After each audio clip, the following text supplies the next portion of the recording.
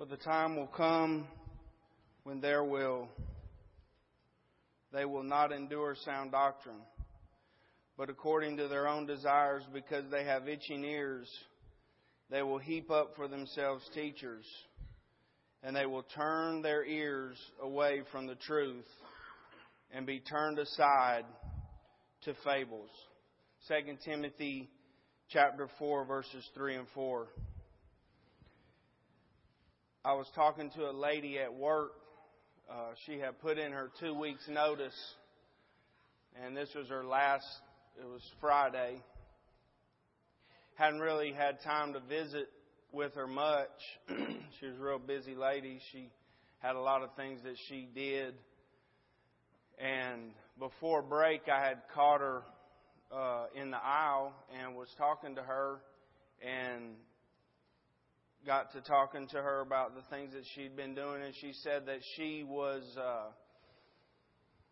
real busy with her grandson's baseball, and she was real busy with the activities at church. And I asked her, I said, "Oh, really?" I said, "What church do you go to?" And we got to talking, and she said that she was a member of the church, and she went to a contemporary service at her church. And she said that, "Now I just want to tell you this." And as she was telling me that, she was kind of looking me over, like looking at my body. And at first I really didn't realize what she was doing, but after she had made the comment, I kind of understood what she was saying. She said, "Now I'm not like my granny. She's an old school Church of Christer.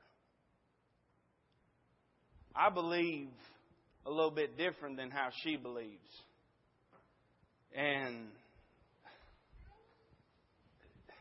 it kind of struck me back, and I thought, "Well, what do you mean by that?" And she said, "Well, she believes some things that I don't necessarily agree with." And wouldn't you know it, the bell rung for us to go. Well, actually, the bell didn't ring. Carol, my mother-in-law's sister, Aaron's aunt, said, "Break." So I had to leave. And she cut out and she said, "Hey, it was good talking to you." And I've been studying the book of Titus is what I was going to preach on tonight. And I thought,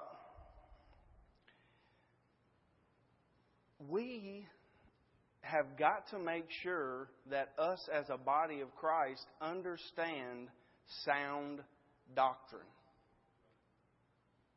There's only one doctrine. There's only one way to believe. There's only one way to live our lives. And if you would, go ahead and turn to the book of Titus. I'm going to not go through the whole book, but I want to hit some high notes in the chapter. I'd love to spend a whole bunch of time talking about it, but I want to kind of set it up too as we begin talking. If you want to look at verses 1, chapter 1, verses 1 through 3, I want to start right there. "Paul, a bondservant of God, an apostle of Jesus Christ, according to the faith of God's elect, and the acknowledgement of the truth which accords with godliness, in hope of eternal life, which God, who cannot lie, promised before time began, but has in due time manifested His word through preaching, which was committed to me according to the commandment of God our Savior." Paul begins talking about he had been entrusted to preach the Word of God according to the commandment of God, which is very interesting because in 1 Corinthians 14:37 he says, "The things that I write to you are the commandments of the Lord." Paul has been given authority to tell the Gentiles the things that they need to know to be sound in doctrine. Paul is writing to his son in the faith, Titus, and is writing him to set in order the things which are lacking in Crete. That's why he left him there. Verse 5 says, "For this reason I left you in Crete, that you should set in order the things that are lacking, and appoint elders in every city as I commanded you. One thing that we need to remember is if you go to a church or a congregation and they don't have elders, you may need to check into that. You may need to check more into what they've got going on. Is it because they don't have any that are qualified, or is it because they just don't believe that you need to have elders? You see, He's wanting to appoint elders in every city just like He commanded them. By setting these elders up, what He's doing is the same pattern that's being used by the other apostles. What's very interesting about Paul is in Acts chapter 1, Jesus is talking to the 11, and He tells them in verse 3 that that Jesus had given commandments to the apostles whom He had chosen. So He was giving them these commandments that they needed to follow in order to pursue the kingdom. And in verse 4 He says of Acts 1, He was speaking the things pertaining to the kingdom of God. Paul wasn't there at that time. Paul wasn't a part of the original 11 that heard these commandments that were being spoken to them on what they needed to do. If you would turn with me real quick to Galatians, I want to read a little bit about Paul and bring you up to how Paul knew about this sound doctrine that he's fixing to tell his brother Titus. Galatians chapter 1 verse 6. I marvel that you are turning away so soon.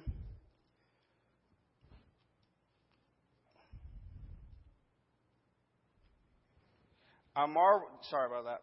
Verse 6. I marvel that you are turning away so soon from Him who called you in the grace of Christ to a different gospel. Now look at verse 11. But I make known to you, brethren, that the gospel which was preached by me is not according to man. For I neither received it from man, nor was I taught it, but it came through the revelation of Jesus Christ. For you have heard of my former conduct in Judaism, how I persecuted the church of God beyond measure and tried to destroy it. And I have advanced in Judaism beyond many of the contemporaries in my own nation, being more exceedingly zealous for the traditions of my fathers. But when it pleased God, who separated me from my mother's womb and called me through His grace to reveal His Son in me, that I might preach Him among the Gentiles, I did not immediately confer with flesh and blood, nor did I go up to Jerusalem to those who were apostles before me. But I went to Arabia and returned again to Damascus. Then, after 3 years, I went up to Jerusalem to see Peter and remained with him 15 days. But I saw none of the other apostles except James, the Lord's brother. Now concerning the things which I write to you, indeed, before God I do not lie. Afterward I went into the regions of Syria and Cilicia, and I was unknown by face to the churches of Judea which were in Christ. But they were hearing only, He who formerly persecuted us now preaches faith which he once tried to destroy. And they glorified God in me. Now look at chapter 2. I'm almost done with this and then I'll explain. I know I'm reading a whole bunch, but I want to read this so I can explain this. This is very, very good stuff. This is how awesome God is and how awesome He works and how perfect He is. Then after 14 years I went up again to Jerusalem with Barnabas and also took Titus with me. This is who he's talking to in the book of Titus. And I went up by revelation and communicated to them that gospel which I preach among the Gentiles, but privately to those who were of reputation, lest by any means I might run or had run in vain. Now skip down to verse 7 just for the sake of time. But on the contrary, When they saw that the gospel for the uncircumcised had been committed to me, as the gospel for the circumcised was to Peter, for he who worked effectively in Peter for the apostleship to the circumcised also worked effectively in me toward the Gentiles. And when James, Cephas, and John, who seemed to be pillars, perceived the grace that had been given to me, they gave me and Barnabas the right hand of fellowship, that we should go to the Gentiles and they to the circumcised. They desired only that we should remember the poor, the very thing which I also was eager to do. So, Paul had no idea until he received direct revelation from Jesus or the Lord to know what to tell or teach or anything like that. But when he went, once he had received this revelation and he became a Christian, then he met up with the apostles at a later time. And once they understood what he was talking about, they gave him the right hand of fellowship. You see, there's only one doctrine. Me and James talk a lot, and we talk. One thing that I've always remembered him saying as he's talking to people about being a Christian or what we believe or the things that we proclaim to believe in or whatever the situation is. He says, can we have New Testament Christianity now like we did in the first century? Well, the answer to that is absolutely yes. There's no difference in the doctrine from the very beginning to right now. But what we have to know and what we have to make sure that we understand is that the only way that we can find what's right or find the way that we have to believe is what? Through the Bible. Amen? Okay, so let's go back to Titus 1. Sorry I took y'all on a journey, but I needed to do that. I felt like I needed to pump up my boy Paul as he's fixing to tell y'all these things just like he was telling Titus, because he is as qualified as any of the apostles to tell any of the things that need to be known about how to act and how to do things in the church. So let's read verses 6 through 9. Let me start back at 5. For this reason I left you in Crete, that you should set in order the things that are lacking and appoint elders in every city as I commanded you. If a man is blameless, so here he is. He's telling Titus that he needs to go into these cities and set up elders. If a man, and he's going to give them the qualifications for allowing them to be able to be an elder, okay? If a man is blameless, the husband of one wife, having faithful children, not accused of dissipation or insubordination, for a bishop or overseer must be blameless as a steward of God, not self-willed, not quick-tempered, not given to wine, not violent, not greedy for money, but hospitable, a lover of what is good, sober-minded, just, holy, self-controlled, holding fast the faithful word as he has been taught, that he may be able, by sound doctrine, both to exhort and convict those who contradict. The reason why I'm even talking about sound doctrine is because it's so repetitive in this book. Sound doctrine, sound doctrine. The teachings of one person, and that's Jesus Christ. The way that He taught, the way that He said to do things is the way we must do them. He said, if you love me, then you'll what? Keep my commandments. So, remember, brothers and sisters, pray for our elders. Our elders are something that God wanted us to have. The elders have a great responsibility. And this goes back to what I read at the beginning.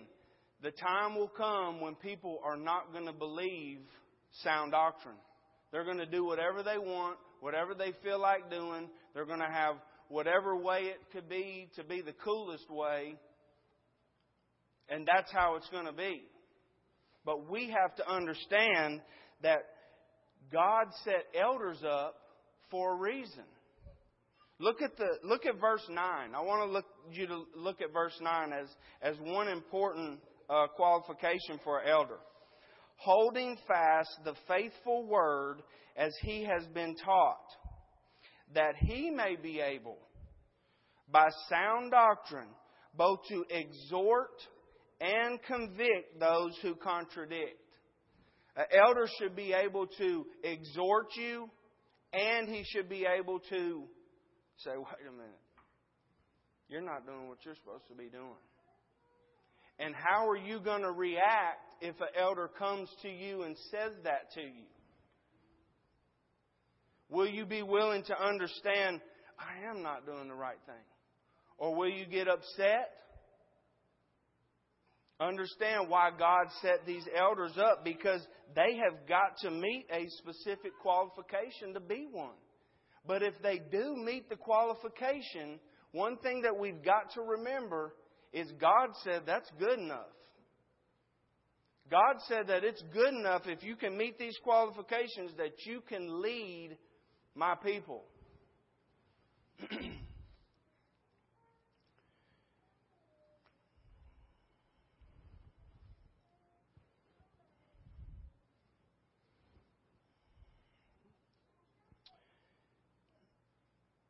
I want us to, and I'm not just up here pumping the elders up. I love the elders. But God's pumping the elders up. Because Paul, the very first thing that he tells Titus to do is go set elders up in every city. Because that's what needs to be done. Let's move on. Let's talk about us as a congregation. And this includes elders too. In chapter 2,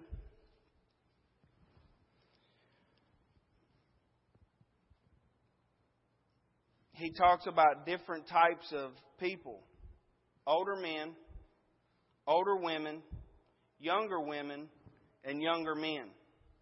And I want you right now to put yourself in the category which you belong. Let's read it. But as for you, speak the things which are proper for sound doctrine, that the older men be sober, reverent, temperate, sound in faith, in love, in patience. The older woman likewise, that they be reverent in behavior, not slanderers, not given to too much wine, teachers of good things. That they admonish the young women to love their husbands, to love their children, to be discreet, chaste, homemakers, good, obedient to their own husbands, that the word of God may not be blasphemed. Likewise, exhort the young men to be sober-minded in all things, showing yourself to be a pattern of good works, in doctrine, showing integrity, reverence, incorruptibility, sound speech that cannot be condemned, that one who is an opponent may be ashamed, having nothing evil to say to you. So, God's Word is so awesome that as you read it and you actually study it in your personal time, and I know that we all have our personal time where we talk to the Lord and we're writing things to the Lord and we're asking Him to help us with things, that we can use this right here this week to grow in strength. Let's just look real quickly at what, I'm going to break these down and just look at them. Older men, are you sober? Are you reverent or honorable? Are you temperate? Sound in faith? In love? In patience? Older men, if you're in that category, be patient with me, please. Because I'm probably going to do something that I shouldn't.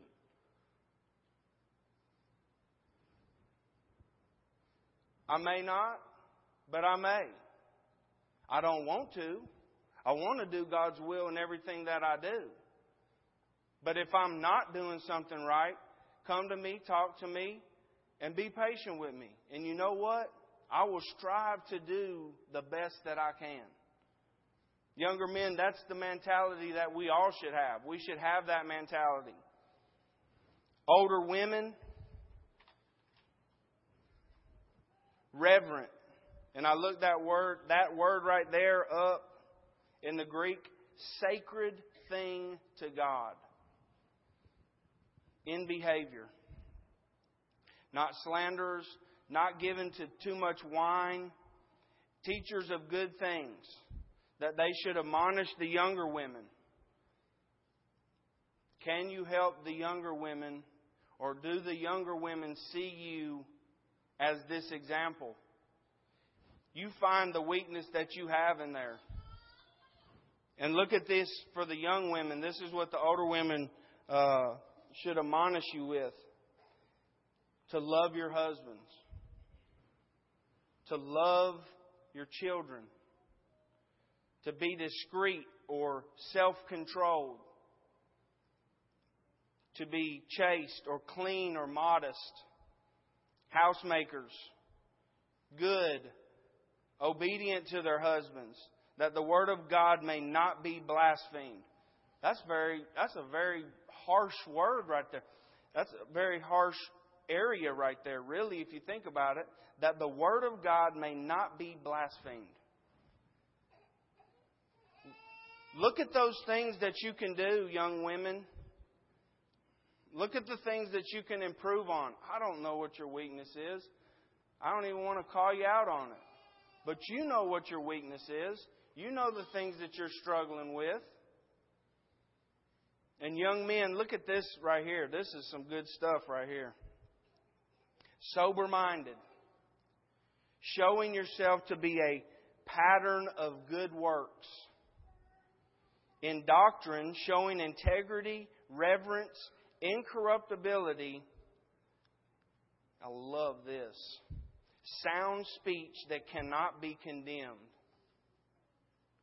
Making an opponent be ashamed, having nothing evil to say. Your speech is in such a way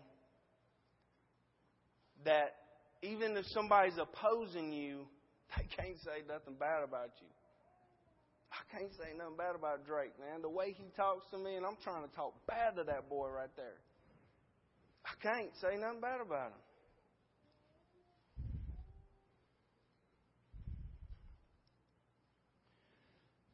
Let me say this. To be sound in doctrine, we must do these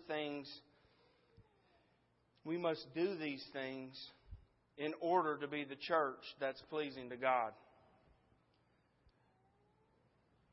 Are we all there doing all these things perfectly? No. But should we strive to do these things perfectly? Absolutely. Absolutely. I still think about this, what Mark said. I still think about this, and I want y'all to think about this too. Jesus had the love for God and the love for us. And He only was trying to do the right thing. When we do these things, the opponent can't even say nothing bad about you because you're doing the right things. You're saying the right things. Your speech is in such a way that you're changing a person's life. I want to look real quick down at the next 9 and 10 because this kind of goes right along with this. And it's talking about bondservants and masters. Now, we don't have masters and slaves now, but we do have a boss and we are employees. And listen to this. Chapter 2, verse 9. Exhort bondservants to be obedient to their own masters, to be well-pleasing in all things, not answering back, not pilfering, but showing all good fidelity. that they may adorn the doctrine of God our Savior in all things. It says bondservants or employees should be well-pleasing in all things. When you're at work, are you well-pleasing in all things? Not answering back, "Hey, Matt, I need you to go take the trash out and clean the bathroom up." Really? I ain't trying to do that. Are you answering back real slick to your boss? Not pilfering. Do you use what he tells you and go tell somebody else and cause a bunch of mess, embezzle in his business and do things for your own gain? Showing all good fidelity. Can you be relied on? Are you reliable? I can't count on Matt. I don't even know if he's going to come to work. He's late. His area's dirty. Are you that kind of guy? Or, "Hey man, I may need you to stay over. Are you willing to do that?" "Yes, sir. Whatever you need me to do, boss. Whatever you need me to do." When you do that, look what happens. And probably, I don't know, your boss may be a Christian, but he may not be. Look what happens. They may adorn the doctrine of God, our Savior, in all things. By you doing these things, by you applying these things and putting them into practice, they adorn the doctrine of God. They don't even know it. God's so awesome, He's way above anybody. They're enjoying and being thankful for what a great employee you are, and what you're doing is being pleasing to God.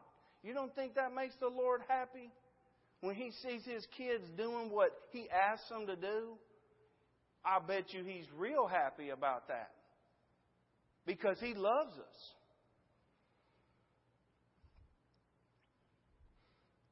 This sound doctrine talk is something that is not all in the book of Titus. It's all throughout the Bible. But these right here are powerful things for us to be able to do and to grow into becoming a better Christian. Isn't that what it's all about?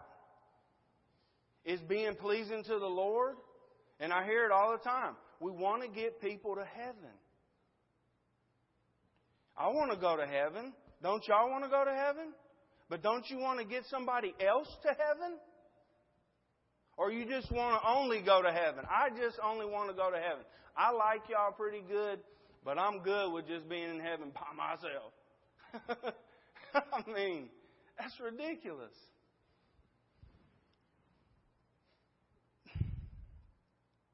When we do the things that God wants us to do, we gain more knowledge. We gain more favor with people. We gain an opportunity to say, "Hey, you want to do a Bible study? I'd love to do a Bible study with you. We could do it at your house." By the way that your character is and by the way that you act. And I'm not saying we're not doing this. I'm not up here saying I'm doing it and y'all ain't. Because as I look at this list right here, there's a lot of things that I fall short of that I want to improve. I'm excited that I can improve on these things. Try it. Do it. Talk to the Lord this week. Be excited about wanting to do God's will. The last thing that I want to talk about is one of my favorite verses in the Bible is in chapter 13. It's the verses 4, 5, and 6. But when the kindness and the love of God our Savior toward man appeared, not by works of righteousness which we have done, but according to His mercy, He saved us through the washing of regeneration and renewing of the Holy Spirit, whom He poured out on us abundantly through Jesus Christ our Savior. Sound doctrine is what we need. But the driving force of sound doctrine is what? Obedience to the gospel. If you ain't a Christian, yeah, you can follow these sound things and do these good things, but you can't be pleasing to God because you're not in Christ.